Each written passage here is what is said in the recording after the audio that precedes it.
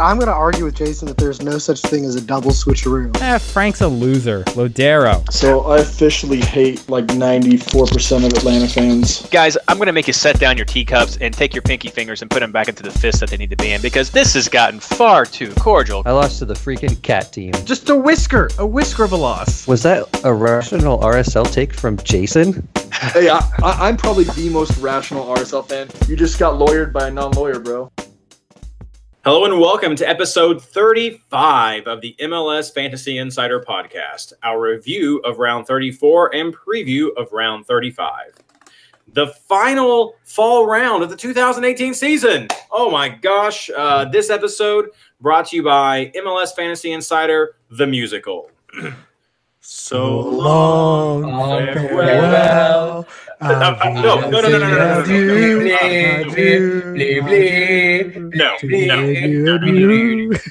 Actually, brought to you by MLSFantasyBoss.com and the amazing subreddit community of r/FantasyMLS. I'm your host, Reed Connolly from MLSFantasyBoss.com, and tonight I'm joined by co-hosts Michael Denton and Blaine Riffle. And we'd also like to welcome our special guest, Matt Pollard from Last Word on Soccer, who's completing his MLSFI triple play hat trick, maybe would have been a better term to say, of the season. Welcome.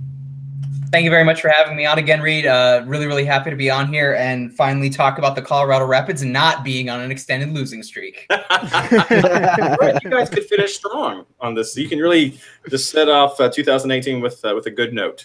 Yeah, 3 games unbeaten. I mean, if nothing else, they had that big win against Minnesota United that caused, the unfortunate meltdown, but that also eliminated them from winning, in air quotes, the 2018 Wooden Spoon, which I'm sure everyone at Angel City Brigade will be very happy to ship up north to the San Jose Ultras this offseason.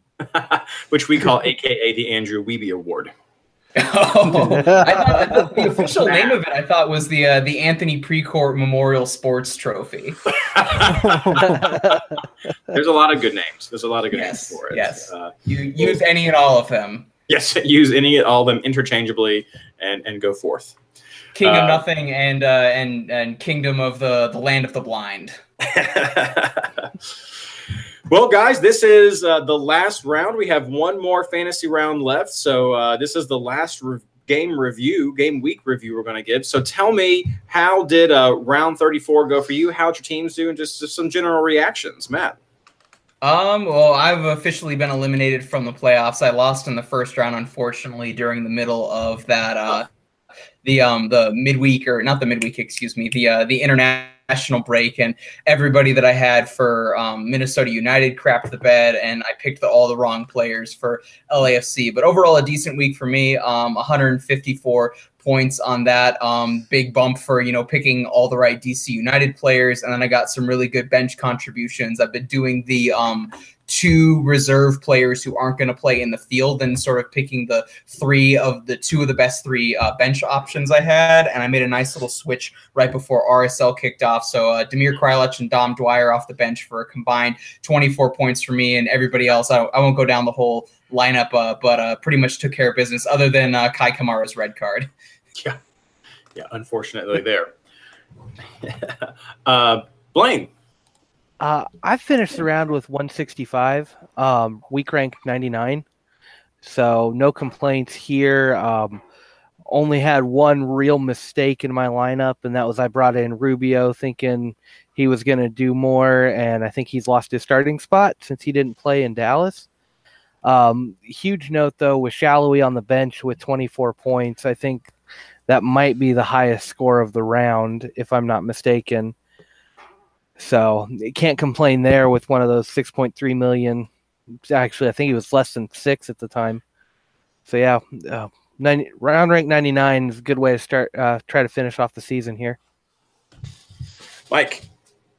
Well, I'm sitting here thinking, based on the intro, that I might just want to stop doing fantasy podcasts and join a barbershop quartet, sing standard musical. I only got 138 points. I went in with Roldan and Will Bruin, and that did bupkis for me. And then I had Kleshin on the bench, which would have been great if Ford didn't play, although Ford's 9 points wasn't too bad. And then Martinez and Gressel didn't whip up on Chicago like I was hoping. So yeah, pretty much a bad week all around, and so I'm out of the playoffs now, and not much to play for in this last week. Serves you right. That's what I have to say. Is there a picking Will Bruin? MLS? For picking Will Bruin, that's what I get. It serves me right. Wow, I will never pick Will Bruin again. Shit. Yeah, Seattle was definitely the curveball there. Trophy for the league. It's been just bragging rights, but maybe I can chip off a scarf if Older Goaler or Phil wants one, so we can see spoilers what happens with that. For myself, I had 129, which was a pretty disappointing score, and it was disappointing mostly because my Colorado switcheroos decided to play, so that left 19 points for me on the bench. So I would have had in the 140s. So that was disappointing. And of course, Kai Kamara's red card. Otherwise, solid scores all around, most people being in the double digits. I made some changes when Ladero was not playing to have my Ladero-less team. Might have been better with Ladero, but I had Alonso and Roldan in there that had 17 total. Had some good DC players, not the right DC captain. Acosta over Rooney there, but otherwise, Leardom, Zusi, Mora, Hamid, all strong players right there. But I really would have liked to have that 16 points off the bench from Russell. That would have been a very nice round right there. I've had some. I know you guys are talking about picking the right DC players and getting some of those scores. I've had several rounds of solid players, but wrong captain picks that have really hurt me with some of these late rounds right here. Not going to break out of the top 100 again this time, right there on the edge. So that's my goal each season, and it's really frustrating when you're right there on the bubble. Interesting round, though, overall, I have to say. For me, biggest surprises, and if you guys have anything else to add, feel free to just join right in. Biggest surprises has to be the Vancouver comeback to the draw with LAFC, and then I'm going to throw in the Orlando win in their second game, though, 2 PKs, if you really want to maybe put a little caveat around that one. Biggest disappointment, as I said, my Colorado switcheroo, but that kind of stuff is just expecting to happen around this time of the season. Wish it hadn't, but definitely my biggest disappointment right there. And of course, biggest takeaway, I think, for everyone going into round 35 has to be that there are now 4 teams, maybe just really 2 you're looking at, but there are very few teams now who are in a playoff battle. We'll call it 3 teams in a playoff battle. So keep that in mind for this round 35, because those could be the teams that have some of the best promising players, or at least a couple players from those teams might really be valuable for round 35. Anything else you guys want to add? I was pretty surprised at the 3-0 victory Sporting Kansas City had over FC Dallas, and I'm sure Blaine is eager to talk about that. But I wasn't seeing SKC coming off a midweek game going to Frisco and then just absolutely clobbering them. It's a testament to them and what they can do in the playoffs that they were able to pull that off. And I think was one of the real differentials that I saw, is if you jumped on that SKC offensive bandwagon, you did really well this round. Yeah, to that, Sporting had not won in Dallas since 2011. Some of it's the bandwagon. I think it's the emergence of Kyrie Shelton. Again, they started off the season with that after the 2-0 loss to New York City. They started rattling off wins, and their offense looked pretty much unstoppable. And that was with Kyrie Shelton in the lineup, and he has come back and really sparked this team. These guys are scoring on the road. Dallas is not an easy place to go in and get multiple goals. And so that's huge. I think, though, the bigger takeaway from that game is just kind of how bad Dallas has been lately. I think they said they've only gotten 1 goal from open play over their last 6 or 8 games. They're a mess right now, and when the defense comes up against a high-powered offense, which LAFC, Seattle, Kansas City in the playoffs, look out, they're not going to do well. So that's kind of the takeaway here. And they're coming in this last week where they really need a result. And thankfully they're going to Colorado, which doesn't have a great offense, but that still makes me concerned for Dallas players headed into this week. And to be fair, they've had some pretty decent defensive results during this time, but their offense has been abysmal, is really what it's been. Yeah. I guess just I'll chime in with one thing. Maybe not that relevant on the fantasy front, guys, but Orlando getting their first win in the James O'Connor era, with the PK at the death for Sasha Kljestan. I really thought, especially with Columbus, with a chance to just get a point and then clinch a playoff spot, I would have thought that they would have done a little bit better. So a disappointing performance, not really relevant on the fantasy side. On the fantasy side that was relevant was, I think, the curb stomping that the Portland Timbers did on RSL, to clinch their playoff spots as well. Kind of surprised, given, it was a DGW for RSL and how good the performance was, albeit with a very makeshift lineup in the midweek, but then to go there and be totally flat, Diego Valeri's pwning noobs for fun. I'm not surprised at the result. I was definitely surprised at the performance, though. Great goal from Blanco and Char there as well. But no, that is a very interesting take, how it was the kids who got the victory, and then it was the starters that lost it there at the end. So you never know how those rotations are going to pan out. Let's move on into talking a bit more about round 35. First, with our housekeeping, which is a good bridge this week because there was so much that happened in round 34 for the playoff picture that's going to be relevant.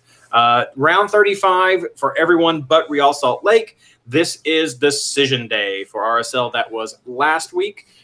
Every game starts on Sunday, October 28th at 4:30 Eastern.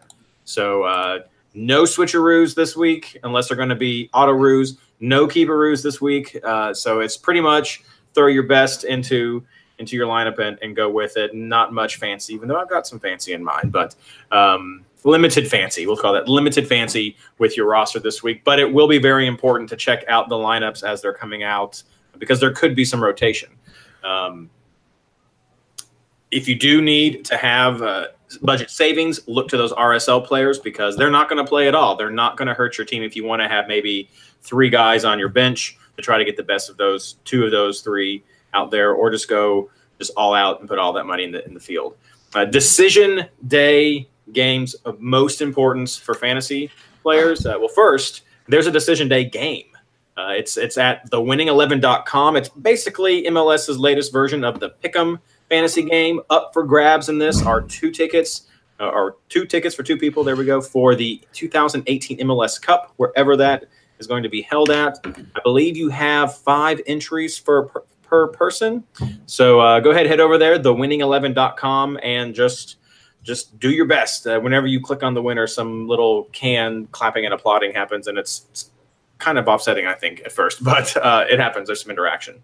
But for the games for this week, for the fantasy-wise, we already mentioned Columbus is in a big game, Montreal, and LA Galaxy. These 3 teams are right there on the bubble of being able to make MLS Cup. The 4th team is RSL, but as we said, they're out of it, so it all depends on what happens with LA. Columbus is going to be at home versus Minnesota. Montreal is going to be away versus New England, and the LA Galaxy are going to be home versus Houston. So could be some very interesting battles there. That's not all, though. There are several teams who are in what I'm going to call seeding battles based on this decision day. Now, I'm more confident in those teams who are having the playoff, just making the playoffs, starting a strong lineup. Some of these teams playing for the seeding battles may just say, you know what, whatever, we're good enough to be there.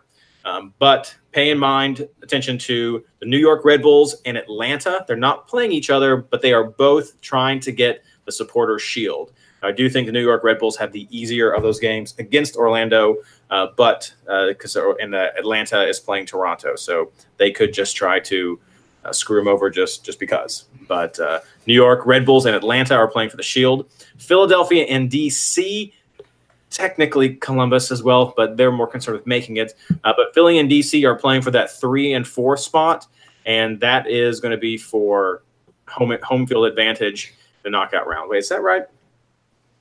They're trying to. Which one? No, yeah, Philly and DC and Columbus, depending on how that all plays out, could decide 3 and 4 for the home advantage in a knockout round. So 1 and 2 get a bye, 3 and 4 get home games. But if things work out well for Columbus, they could jump into that position and knock one of these teams down, Philly or DC down, to not have the home field. So And then finally, over in the West, it's almost everybody, which is interesting. So I really don't know how this is going to pan out. But Sporting Kansas City, LAFC, Dallas, Seattle, and Portland, mostly Portland, are all playing for home field advantage. There's several situations just based on the results and of the points that all these teams have from their previous results that could result in shifting of the final rankings. I mean, Sporting Kansas City could fall down to third and not get a bye and have to just settle for a home field advantage in the knockout round, which I think, Blaine, you would really like to avoid.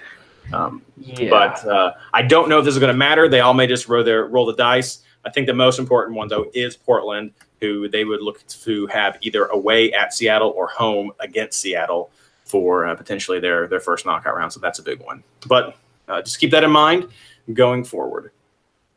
I'll let you guys comment here in this section if you think any of those. Do you think some of these teams going for seeding battles are higher rotation risk, or is just playing for that home field advantage important enough to roll out your A team? I think everybody in the West is playing for those top spots. You said it right. Sporting can finish anywhere from first to fourth, with a loss putting them behind Seattle. If Seattle manages to win their game, they would be level on points. LAFC can finish anywhere realistically from first to fourth on this one. And then Dallas, Seattle, and Portland could all finish anywhere in those. Dallas could make it to the top. Seattle could be second all the way down to fifth. So, I mean, there's a wide spread there. Everybody's got a lot to play for. I think it's not really the seeding so much. The 1-2 line isn't really the problem. It's more the avoiding that knockout game. All 6 teams that are realistically going to make it, you drop RSL out, which they're not playing very well right now, and throw the Galaxy in there. Nobody wants to play on the road that first game, but nobody really wants to run into one of their opponents in the knockout round either. I mean, if I'm Seattle, I'm looking at third place, and then I have a 6th place Galaxy team coming to town on the first one. I mean, I wouldn't want Zlatan coming in to play one game in a one-off, even if it is on turf in Seattle. That prospect just doesn't sit well with me. I would be trying to avoid that game. And I mean, same thing. Portland may have to go into Dallas if it plays out the way I think it's going to. And that's not a good one either to look at. I mean, Dallas definitely doesn't want to do that. They're going to throw it all out there. So I think the West is going to be all out, go for the win. Every single team here is going to be given everything they've got right now. And I think on the East, for I think the 3 teams you're looking at from New York City, Philadelphia, and DC, I don't know how much they really care. I mean, home field in the knockouts is obviously an advantage, but do you really want to risk that much when you know you have to play midweek and then again on the weekend against either Atlanta or New York Red Bulls? Yeah, I mean, it could very and well I think be. that. No, go ahead. That cost benefit analysis, especially with, like, for instance, New York City, who's got a few guys banged up. Honestly, New York City hasn't looked like they've cared since August, but. So I could definitely see a bunch of those guys resting, especially someone like Ben Olsen when they're going on the road, Philly going on the road. They may just say, look, we're just going to rest our guys and we'll see what happens in the midweek game. Yeah, or it could very well be a situation where you start some of the kids and then maybe in that final 45 or final maybe get 70-minute mark, you send in a couple of starters to maybe see if they can be a difference maker at the end. So, I mean, it may be just some limited games right there. Right. I think with the same everything that was. Oh, I was just going to say, I think Portland's probably also punting because, I mean, they don't have a realistic shot really of getting into that bye. So and they don't really have a great chance, especially with the way the matchups are, of getting into a home field. So I'm kind of expecting them to punt this week too. I agree with everything that was said. I agree with Blaine that of the 7 teams still fighting in the West, save for RSL, who's on a bye week. I think it's all out. Everybody's fighting. I think this could be this could be a situation where you have teams sort of managing results. Maybe if at halftime the New York Red Bulls see that Atlanta is up 3-0 on Toronto and there's no hope for them to, win the Supporters Shield at that point, maybe BWP or Kaku gets subbed off at halftime or something like that. I agree with I agree with the notion that Portland's probably the most likely of the Western Conference teams to be punting. So maybe that'll be just sort of a situation where they're managing who starts and when they come out, so to speak. But other than that, I think everybody else is gonna be balls to the wall. I fully expect Sporting Kansas City versus LAFC to be an absolute bloodbath. So, I think there's a lot of interesting matchups, but, I think one of the benefits you have with this week is the fact that you'll have all of the rosters at the exact same time. So I'm probably presetting my roster, but then I've got like a cheat sheet of a bunch of moves that I'm going to make depending on who's starting, who's punting, and who's going for it. And yeah, I made the comment last week that sort of waiting for Ladero made me feel like fantasy was a choose-your-own-adventure novel where it's like, okay, if Ladero does not play, then turn to page 15 and take this player. Unless Toronto fields a good lineup, then turn to page 12 and go this way. So even more so this week. Yeah, see, I'm in the different boat with Portland. I think they are going to go for it here. 3 points back of Dallas. You just have to assume Seattle's going to win their game against San Jose. But Dallas has not been putting up goals. All it takes is one Colorado goal, and Portland could leapfrog them right into third place behind everybody else at the top. I mean, it's a 3-point spread. The goal differential is only 2. If Dallas drops that game, Portland needs a 1-goal win to put it tie on goal differential and hit the third tiebreaker. 2-goal win for Portland against Vancouver, and it's theirs in third place, and they're hosting Dallas in that first leg. And if you look at having to play these, and I hate the way MLS sets up the playoffs, you play your knockout game, and the home team typically wins the knockout round. Then they sit around for a few days, wait for the first leg of the next round to hit, and you get leg 1 at home when you're the lower seed. Then you go to that. So they would be avoiding travel to potentially Dallas. Maybe it's just to Seattle, maybe it's to LA, but you're looking at worst case scenario, travel to Dallas. And then you cut that out, then because you got to travel back, play your game, and then travel across the country again. I mean, you cut that much travel out. They've got a whole lot to play for right here. And I think Dallas is susceptible. I think Colorado can trip them up this week. And if they do, that puts Portland in the third seed spot because I think Portland's going to get by Vancouver. So maybe you play conservative and rest your guys, but that's a lot to lose right there. And Dallas hasn't looked that good. If I can give the counter, it's also at Vancouver, which means you're dealing with Vancouver's turf. Do you want to risk your players when you're going to have to play a condensed schedule, hoping that the Colorado Rapids are lucky? To me, especially with having kind of older guys the way the Portland does, with a lot of minutes on them this year, I really see them just resting, just to saying, look, Dallas is probably going to get at least a point against the Colorado Rapids. Even so, we can go on the road and beat them. That's kind of what I see. Well, it'll be interesting for sure. So I look forward to hearing how you guys translate these thoughts into your player picks for our positions in just a second. So to wrap up this housekeeping segment real quick, Patreon, thank you so much to everyone who donates for Patreon. After this intro, there was a suggestion that perhaps we'll have a new Patreon reward tier, and that is to make us not sing. So consider that. Maybe next year you can donate some more money for us to not sing ever again on the podcast. But thank you so much, everyone who has been donating. I sent out a few emails last week just to confirm who did and did not want to get repeats of the pint glasses or a scarf if you did get one last year. And so everything is going to be mailed out this week now that I have those confirmations back. So I'm going to be hitting the post office hard this week. So look for those to be coming in the mail. Send out messages when you have them. If you don't get it, let me know. But send out messages when you get your swag. Post pictures on Twitter. Love to see the interaction and encourage others to donate and become patrons this year. And then let me know what you'd like to hear over the summer. We'll, if you want to keep donating, I'll try to keep producing materials, either if that's some player previews of teams like Cincinnati or how some of the rebuilding efforts are going to go for teams like San Jose. Let me know what you'd like to do or like to see over the offseason. I'll also provide stats for people who are still patrons. So give me feedback. I want to give you guys what you want. If you're curious about Patreon, it's just a way that you can help support this podcast and the fees that we do incur while putting it together with our hosting and the swag and getting these leagues going. So head on over to patreon.com and find out more. That's patreon.com/MLSFI. And now the injury news. Well, there was an announcement today that Josie Altidore is undergoing surgery. He'll be out for obviously this week against Atlanta. Max Morales missed his game for New York City. He's supposed to be available coming this week, as is Burgett for New York City. They're supposed to be available this week. Obviously, we'll see what New York City wants to do with rotation and stuff. The playoffs coming. Not sure. You mentioned Villalba missing the game with a leg injury. I haven't seen a timetable.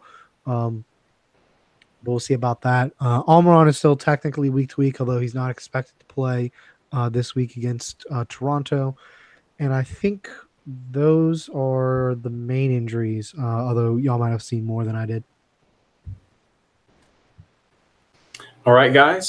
Thank you so much. Now we're going to move on to our round 35 preview and player picks combination. So, guys, let's start talking keepers and clean sheets. I know that was a question that someone had from Reddit this week. Is anyone going to be clean sheet hunting or the best team? So, Matt, let's kick it off. Who do you like for keepers? What are your general thoughts, and who you hoping gets a clean sheet? Yeah, there's going to be a real theme for me this week, folks. I'm picking the teams that absolutely have something to play for the most part, against teams that do not have a whole lot to play for. So either seeding the 3 teams that are currently, still looking to clinch the playoffs that have games going on. So I love the Seattle Sounders against the San Jose Earthquakes, especially with how San Jose's road form is. They weren't able to score on the Rapids. So what does that say about you trying to score on Seattle? Seattle's obviously fighting for home field potentially in that first knockout round game. I love the New York Red Bulls in this matchup they have against Orlando City. I expect them to be fully focused on trying to get a win and put the pressure on Atlanta. So anybody from New York Red Bulls backline, as far as I'm concerned. And just with the news that you have with everything going around Toronto, I have Atlanta with a question mark in parentheses afterwards. But I mean, especially if you look at the lineup and Michael Bradley isn't starting there. We've already heard that Altidore isn't going to be there. I presume they're probably shutting down Giovinco, since I don't think he's played in the last 2 games. So I'd like Atlanta, albeit on the road up north and possibly some cold weather in Toronto. Other kind of question marks I have that are going to kind of depend on what the opponent plays. LA Galaxy against Houston Dynamo. Does Wilmer Cabrera play a bunch of the academy kids, for example? What kind of a lineup do you have with all the turmoil in Minnesota going on against Columbus? I have to think if Columbus is going to make any move to get into form, it's going to be with a good defensive performance against the Loons. And then maybe DC United, if they're like their matchup. I tend, when it comes to clean sheets, defenders, and goalkeepers, to pick home teams. But I think if there's a road team that is going to get a clean sheet this week, it's probably going to be DC United at Chicago Fire. Yeah, I think LA is a sneaky pick that you have right there, because they have been keeping a few more clean sheets now since they've had some coaching rotations right there. So some value definitely there for sure. And I do like that Atlanta, the Toronto discussion, because the other thing we need to make sure we add is Almiron is still gone from the injuries a couple weeks ago. And they did look like Atlanta did look like they lost a little bit of that aggressive bite last week against Chicago. They still won, but now they're finishing up on the road without that spark. And so it'll be interesting to see Martinez in a little bit of slump. Interesting to see if there's anybody who could pick that up. Blaine, Mike, anything else? Come on, let me know. No, I think that covers it for goalkeepers. Yeah, no. Well, I was going to add on the. I'll let Blaine go. I mean, I was just going to roll it right into the defenders pick, but I'm kind of right there with Matt. I think the best shot for a clean sheet this round is probably with the Seattle Sounders. I do like Red Bull's defense with them as well, but Fry is about $2 million less than Robles, and I think he's got a little bit better shot at it, so that's where I'm going with the goalkeeper. No keeperoos, no shenanigans on this one. It's just grab who you think's got the best chance and go with it, and that's where I'm going. Yeah, I think the big question is whether or not you want to spend the money. I personally think the Red Bulls have a better shot at a clean sheet than Seattle, just because Orlando's been so bad and New York Red Bulls defense has been so good, even though the Sounders have been very good. But I mean, the question is whether or not you want to spend the extra about $3 million for Robles. To me, Fry, it's not enough of a chance to put him over Fry. My budget's kind of tight. I'd rather spend it up front on some of the big guns that are happening this week. So that is where I'm looking. I think it's between Fry and Robles this week. All right, well, let's move right into defenders and Blaine. Not a lot to really talk about with keepers sometimes. And you're right, Blaine. You can't keeperoo this round because everybody starts at 4:30. So let's just start talking about defenders. Yeah, so pick up right where I left off. Seattle and New York, the Red Bulls are two of the teams high on my list for clean sheets. So it's got to be a defender for each one. I've been rolling with Leerdam lately. He's been putting a lot forward in the attack. I think against San Jose, he's going to be able to get forward a lot more in this game as well. So go with him there. 7.7 for this week is not too bad. New York defenders were a little tougher because their defense has just been that good. Most of their defenders are pushing that 10 million mark, and it's really hard to tie up that type of money. I mean, Parker and Long are your two guys, and they're 10-4 and 9-9. I'm going to watch the lineup here because Kamar Lawrence has been really solid this whole year. And if he's starting, he's definitely going to be in my lineup. If not, I've left a little bit of budget on the side just so I can switch around on this one and work it in without having to do too much work for my offense. But I've definitely got some upgrades in other locations if that happens. Right now with the budget, I've got Sinovic tagged in as my third one. I think really just kind of there. Think I'm going to have to get on board with Matt, though. I saw the numbers today after I made my lineup. And the LA Galaxy, since hiring their new coach, has really turned it around defensively, kind of coming in under the radar with a lot stronger defense than what we've expected from them all year, and some good value there. So it's probably going to be see the lineups and see what I have to do with my budget constraints. But there's a good chance that third defender spot's going to go to a Galaxy backline guy. Just one thing I'll add to that, Blaine, especially with the fact that they haven't been starting a whole lot and then recently have been thrust in under Dominic Kinnear. Daniel Stera is only $5.5 million and Dave Romney only $5.9. Every single LA Galaxy defender under $6 million, with the exception of Ashley Cole. I personally wouldn't go with Ashley Cole at this point. He's done a lot of good stuff offensively, but how does that match up against Houston?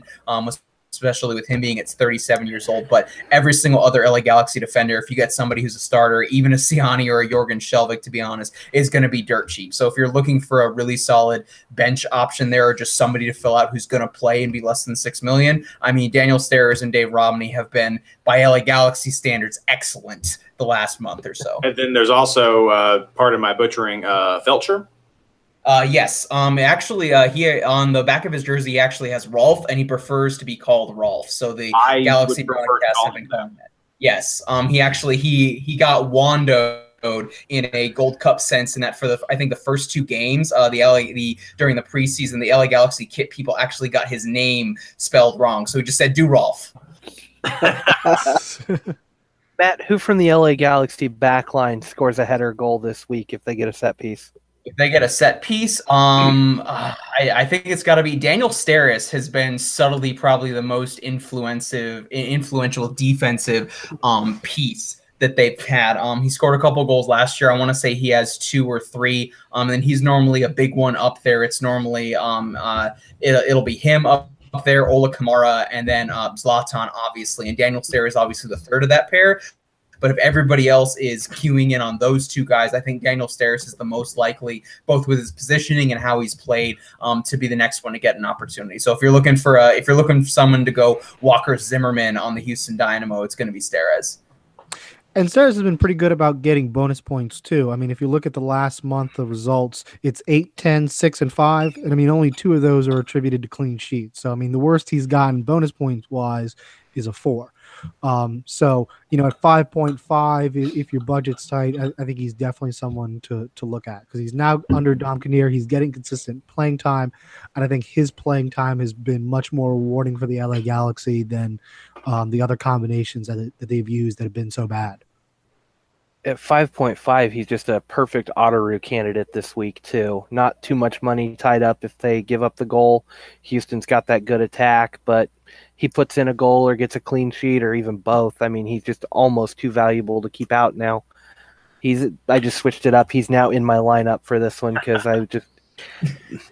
Well, that's a question I want to touch on real quick. Auto-ruing, is this a round where you guys want to leave one or two spots open to have some bench options, or do you want to put every last drop of that money into that starting 11?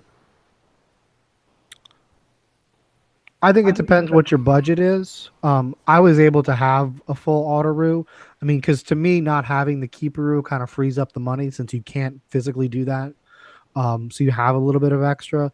I mean, it really just depends on what you're doing up front. But I mean, I loaded up pretty expensive up front and was still able to throw in, a Steres, and we'll get to my midfielder picks. But I mean, there are a few decent midfield options this week that you can kind of throw in the auto bench just to kind of see. Plus, you have a bye week, so we don't have to worry like what happened to Reed and I this week, which is Colorado all of a sudden randomly plays. It's bench guys, and I mean, there's a 4 million defender for RSL Barry. There's a 4 million midfielder Saucedo for RSL that you can clearly put in there and get the good double auto and see what happens. So, I mean, to me, it depends mostly on your budget. I would kind of pick your top guys first and then go for it and see. But, I mean, I think there's enough budget at this point in the season where you can do it. Well, retweet favorite. Matt, if you or Mike don't have anything else to add for your midfield, maybe this is a better midfielder question. And Mike, if you want to keep going forward, unless you guys have more to say about defenders. The only thing I'll say on the defensive front, I mentioned DC United as one of my potential clean sheet options. Brilliant has been getting a lot of starts under Ben Olsen at only $7 million. So similar to the LA Galaxy, you've got one expensive defender, in this case, Steve Birnbaum, who's not quite 10 million, 9.7 right now. And then pretty much everybody else is under 8. So that'll probably be, just another one of my notes that I have of, if I'm looking to start a DC United defender, go on, see who I like, once I see who's actually in the starting lineup. And if I have to, pick the cheapest one. No, that's a good point. DC is an away team that might have an option against Chicago, which has been struggling at times. The other away options, maybe you could run with someone like Montreal going against New England, since they do have so much to play with. But it's really kind of bare bones there with some of these away teams. Maybe Portland over Vancouver, but I think you're right. By far, DC would have the best away chance for a clean sheet. Well, Mike, let's just keep doing midfield. Let us know. Sure. So I think Montreal, that's a good area to kind of think about because obviously you've got Tater and Piatti. For me, they're too expensive compared to some of the other options. I know Montreal will have everything going for it. New England doesn't, but I like LA Galaxy and Seattle's game more. So for me, I'm going with Lodeiro and Alessandrini. I just like Seattle's matchup at home with them trying to get a bye against the San Jose team, which doesn't have really much to play for, except maybe trying to get Wando a goal. So I don't know how much they're going to really care about that game. They've already optioned Wando for next year anyway. So, I could see them just kind of punting this game, especially when your last game is on the road. I don't think there's as much effort there. For Alessandrini, they get a Houston Dynamo team at home that has absolutely nothing to play for. We've seen how bad they are defensively, so I think there's going to be a lot of goals for LA Galaxy. And then on the bench, I have Kaku. I really like that matchup against Orlando. You don't need me to tell you how bad Orlando's defense has been. New York Red Bulls are absolutely going to go for that supporter shield. I think that's a great opportunity for them. And then Daniel Saloui, who got so many points last week. We know that they're going to go hard against LAFC because I don't see them wanting to risk a knockout round, because just avoiding the knockout round makes it Sporting Kansas City's best finish in what seems like forever. So that's kind of the midfield I'm looking at. Lodeiro and Alessandrini on the field, and then Kaku and Saloui is part of the auto room. All right, let's keep this one going. Matt. I agree with pretty much everything that was said there. If I'm throwing in two bench options, you mentioned Alessandrini, excuse me. Sebastian Lletget has been in sort of that midfield. You know, it's been listed by the LA Galaxy and by MLSsoccer.com on the Match Center as a 4-4-2. But under Dom Kinnear, it's been more of a 4-1-4-1, with Kai Kamara being a little bit, dropping into the midfield at times, and Jonathan Dos Santos dropping into the midfield. And Lletget's probably the most number 10-y of the options that you have there. And with what everybody else is doing, I feel like Lletget's really opened up a lot of some of the skill that we saw from him, pre the injury with the U.S. national team last spring. He's only $7.8 million. I don't know that I expect a whole lot from the New England Revolution, but just because he's cheap, if you're looking for one of those Otteru fifth midfielder options, Diego Fagundez. But other than that, I think it's pretty straightforward. You got plenty of options with the Seattle Sounders, with the New York Red Bulls. I think that about does it. I'm trying to look up a stat right now. If I'm not mistaken, in 4 games against the Houston Dynamo, I think Alessandrini has at least a goal or assist in both. Oh, yes. Please do find that. Lletget is because he's been being like a box-to-box guy more, and that's been opening up some of his bonus point options. Yes. Well, while you're looking up, I did want to mention that Giovinco and Michael Bradley played last week for Toronto. So Toronto hasn't shut them down yet. So just kind of keep that in mind, because I don't remember who mentioned it earlier, but about maybe Bradley or Giovinco shut down, but they haven't been shut down yet. Blaine? Yeah, I mean, I think Lodero's kind of a consensus must own here. And if you're playing with the Otteroos like I am, I think Shallowy's got to be in there at 6.3. He's little over your scrub price, but just the upside is too high there to miss out on. To get back to the Otteroo idea on this one, I really think it depends on what you're playing for, and I'm kind of in the in-between stages here. I'm at season rank 212 overall, and my goal is always to try to finish in the top 200. I think that's a really good year. I mean, I'd love to finish top 100 if I could every year, or top 50, but I mean, realistically, with knowing the competition is out there, knowing how I play and everything, I feel like I'm doing really well if I can consistently be around the top 200. You miss a couple of weeks, you have a couple of bad picks in there, and that can really push you down far. So sitting 12 spots out, I don't need to gamble everything for that top 200 pick, so I don't need to put everything on the line. But I mean, if you're in a league where you're 20, 30 points down, it may seem like a stretch, but you're probably not going to want to play those Otteroos if you're trying to make up that type of point difference and you want to win your league. If you're in your whichever team you're in, whichever league you're in, I mean, if you've got a realistic shot at it, don't leave any money on the bench if you're going for the overall spot, winning the gift cards or whatever it is that MLS is giving out this year. You're going to want all that money on the field. Now, if you're in the other one and you're not playing for prizes, or you're like, hey, I'm sitting about 130, and my goal was to finish top 200 or top 150. Like, top 150 will be the best finish I've ever had.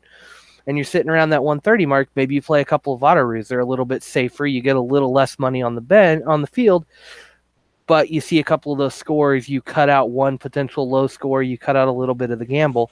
So it really kind of depends on what you're doing, whether you're putting all your money on the field or whether you're doing an Otteroo this week. And like I said, I'm a little bit in between. I can do a little bit of an Otteroo because I don't want to fall in the standings, but at the same time, I'm not looking to make a huge jump either. But who knows? By then, I may just say, get rid of everybody on the bench and let's throw it all on the field and let's make a push for one of these spots. I mean, that's the way I look at it. So right now, I've got Shallowy out there on the bench, looking at throwing him in. I do like Piatti this week. I know it's a road game, but they've got everything to play for. He's been coming up for him strong. And New England just hasn't looked that good. I know it's a road game on turf for Montreal, but New England hasn't looked that good lately. I think New England can score, but I don't think they can stop the impact as they come through this one. Pick your New York midfielder. I think you've got to have one with the way the schedule's laid out and playing Orlando. I have no idea who it is. Anytime I pick Kaku, he does absolutely nothing. So if I post my lineup ahead of time, if I've got Kaku, don't take him. But other than that, I mean, I don't think I've had him for a single double-digit week this year. So two teams I haven't heard yet in this conversation. We mentioned DC and our defenders. Are we not looking at someone like Acosta for this round, or do you think we get some rest there? And then also Columbus also has a lot to play for. They've been in a slump. Playing against Minnesota, which has allowed some goals, is someone like Higuain not in the picture? I'll take that one. I'll jump in on the Acosta really quick. Acosta is my next guy in. If I just say screw it with the New York midfielder, it's going to be jumping over to Acosta. That's kind of the spot I've got there. I couldn't fit. I'm running a 3-forward set, so I was not looking heavily at 5 premium forwards. So that's why one of those guys got cut. And the spot that the New York midfielder is holding is what would be there for Acosta if I choose not to go with New York.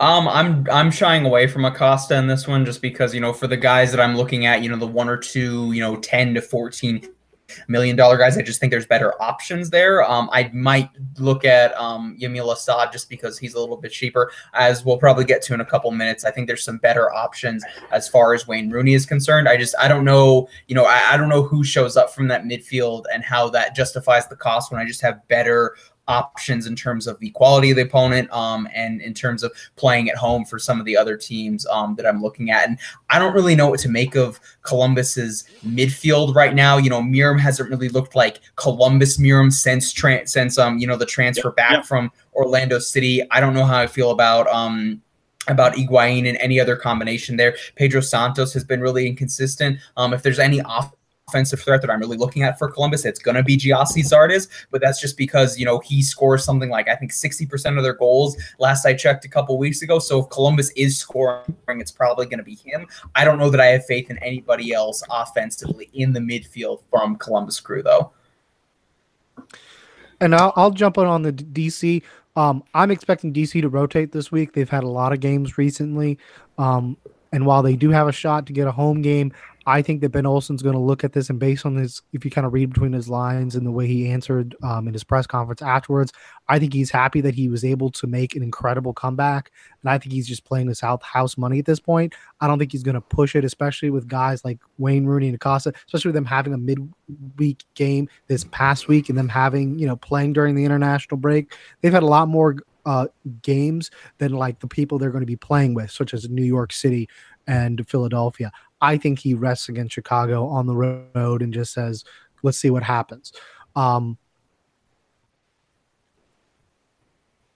was the other part of the question? What was the Columbus? For Columbus. None of them are consistent. And then I think for the forwards, Higuain's been really bad, and for the price, I think you could just more upside anywhere else. And then for Giassi Zardes, the problem is there's too many better forwards this week with the way Rui Diaz and Zlatan have been performing. It's just hard for me to put him above some of those other guys. But that might be a nice segue into our forward conversation. It would be. Anything else you guys want to add for midfield? Did you find that stat?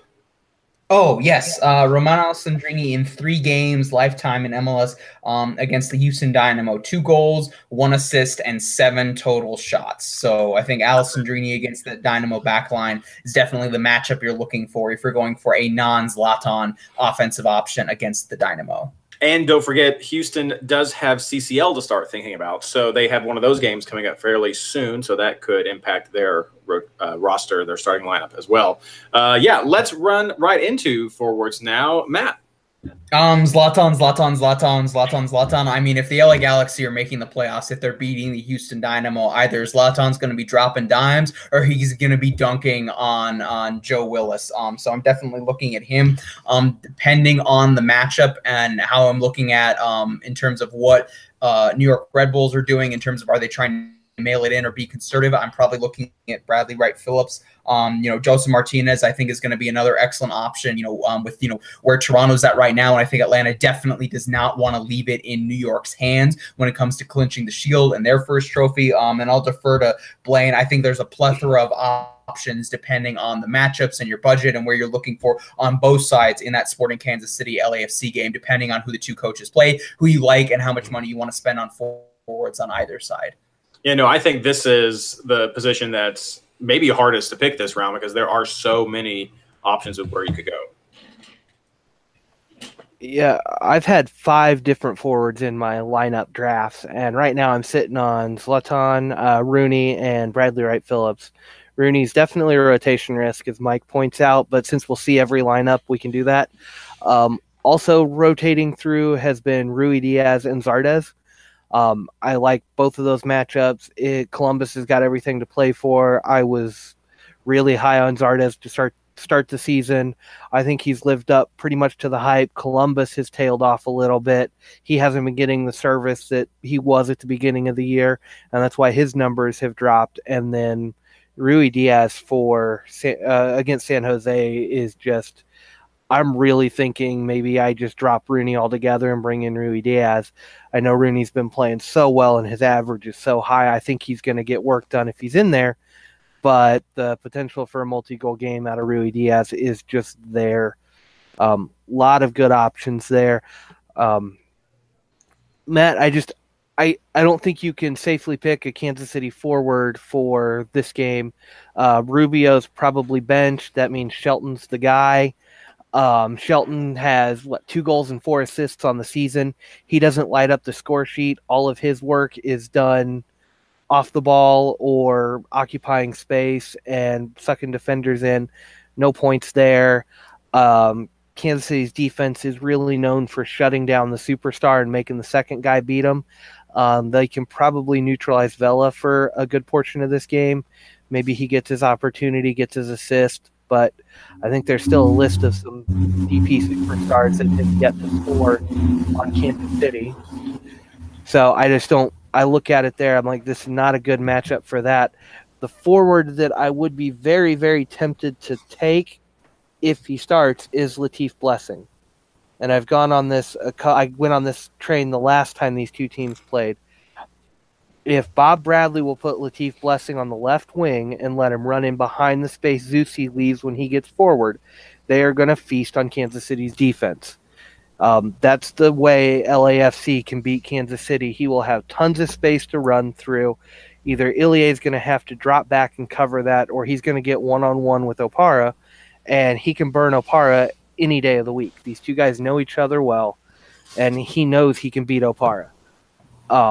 And then when you start crossing balls into Diomande and Vela, and you have, Benny and Lee Win coming in to back him up, that's just a bad angle for Kansas City to be defending on, and Blessing has the speed and the technical ability to get it done. I think if he's out there, you're looking at a potential multiple assist game, maybe a goal in there. If he's not there, I think it's a little more straightforward match, and we're not looking at any forwards really from this game. Mike, any light you want to shed on this situation? No, right now I have 3 forwards, although honestly, while sitting in this conversation, I may have talked myself out of going with Bradley Wright Phillips as my 3rd forward. But as we're starting this conversation, I think Zlatan's a must. I think Rui Diaz is pretty much a must as well. Very promising matchup against San Jose. I guess the real question is whether the 3rd forward, whether you want to go with Zardes. To me, he hasn't been consistent enough. But looking at Bradley Wright Phillips, he's been consistent, but he isn't a huge upside guy. except for a hat trick against DC, he's mostly just kind of scored a goal and that's it. He's not gotten a whole lot of bonus points. He's been under 10 points a lot. So it kind of depends on where you are and what kind of risks you want to have. But I think that's kind of what I'm looking. For me, obviously Rooney would be an option, but they are on the road, and plus I think that they're going to rotate. And Rooney is the guy who I think is going to get rotated because he played every game in this last stretch. So we'll see how that goes. But I think those are the forwards that I'm looking at. All right, guys, now let's wrap everything up with your captain picks and any final thoughts you have for round 35, Blaine. Zlatan for captain. I think there's just too much upside against that Houston defense, and he's just too big. And really, that's kind of where I'm at. Mike? Yeah, that's what I've got. I've got Zlatan as my captain right now. And Matt? The one true Lord and Savior is Zlatan Ibrahimovic. All right, there it goes. Zlatan. All right, thank you so much, guys, for those insights for the players and for round 35 in this preview. Everyone be sure to tune in on Sunday. I'll get these guys to shoot me over their final ideas, or at least as final as can be before rosters really come out. But their best guess at their final draft for their Quick Picks chalkboard over on the MLS Fantasy Insider Twitter account. Moving into community time as we're winding down on the show here. Quick little update on that. We are ready for our final game in the MLS Fantasy Insider Hosts Invitational. That game is going to be between Phil and Older Goaler, who had two great games last week. Both of them beat teams who put up 138 points. Mike lost to Phil 138 to 164.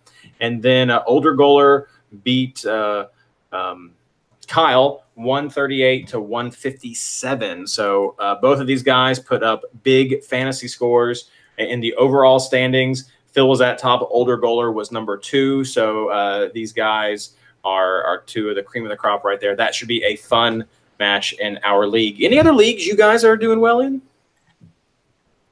Yeah, I'm doing well in exactly no leagues. So. I'm currently I'm third in the Colorado Rapids No Hopers, which I'm not sure if that's a good thing or a bad thing. Yeah, I play a tacos league that started off as mostly a Cascadia league. I don't know why they let a Kansas City guy in. But Jessup, one of our Patreons, or RJ Gage, is in that league with me. And he and I have had a battle in the first half of the year and now this second half. I'm currently sitting in second based on point differential. And unless he really screws up in this last week and loses a game, I think he's got me beat in that one. But it's coming down to the wire.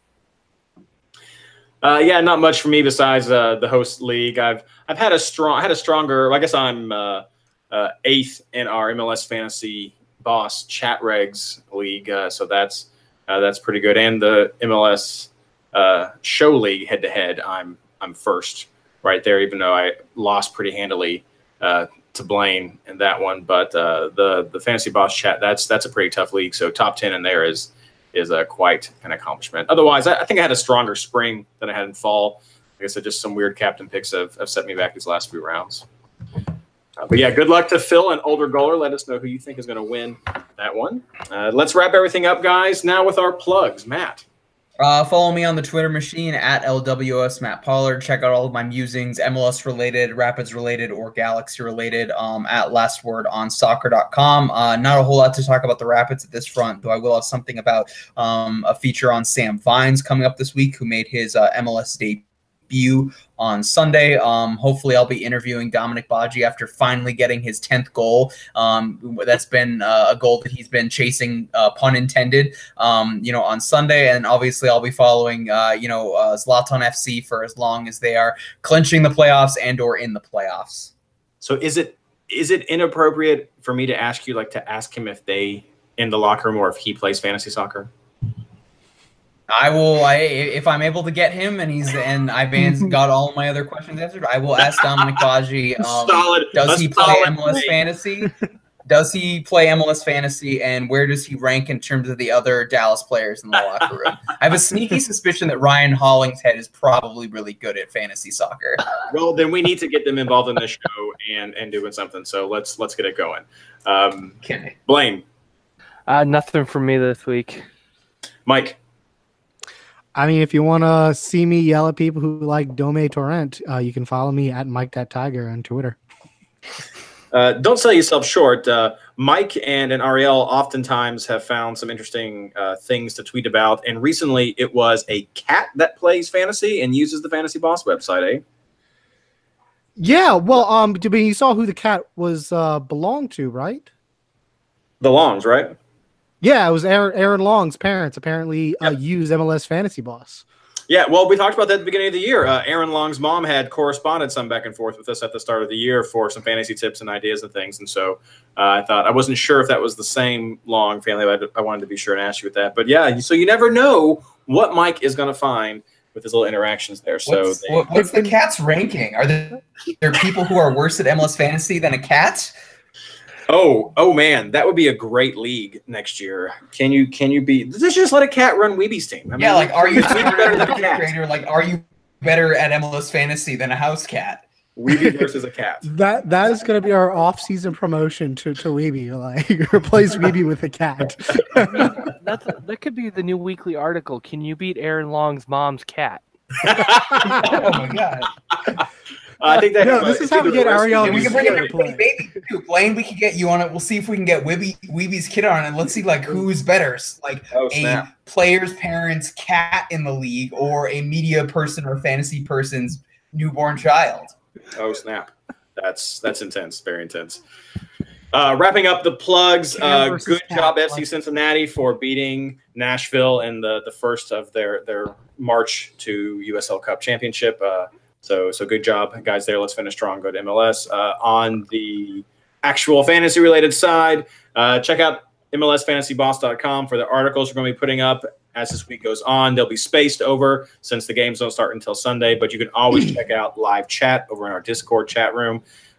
And it's some great minds that are right there. Like I said, that Chat Regs League that I'm in, top 10 right there. Those guys are fantastic players, and great advice goes through there all the time. So head over there, check that out. MLSsoccer.com, you can check out the articles that both Skylar and I will have posted there with our final rankings for the round and my player picks if you need some more help as we get closer to decision day.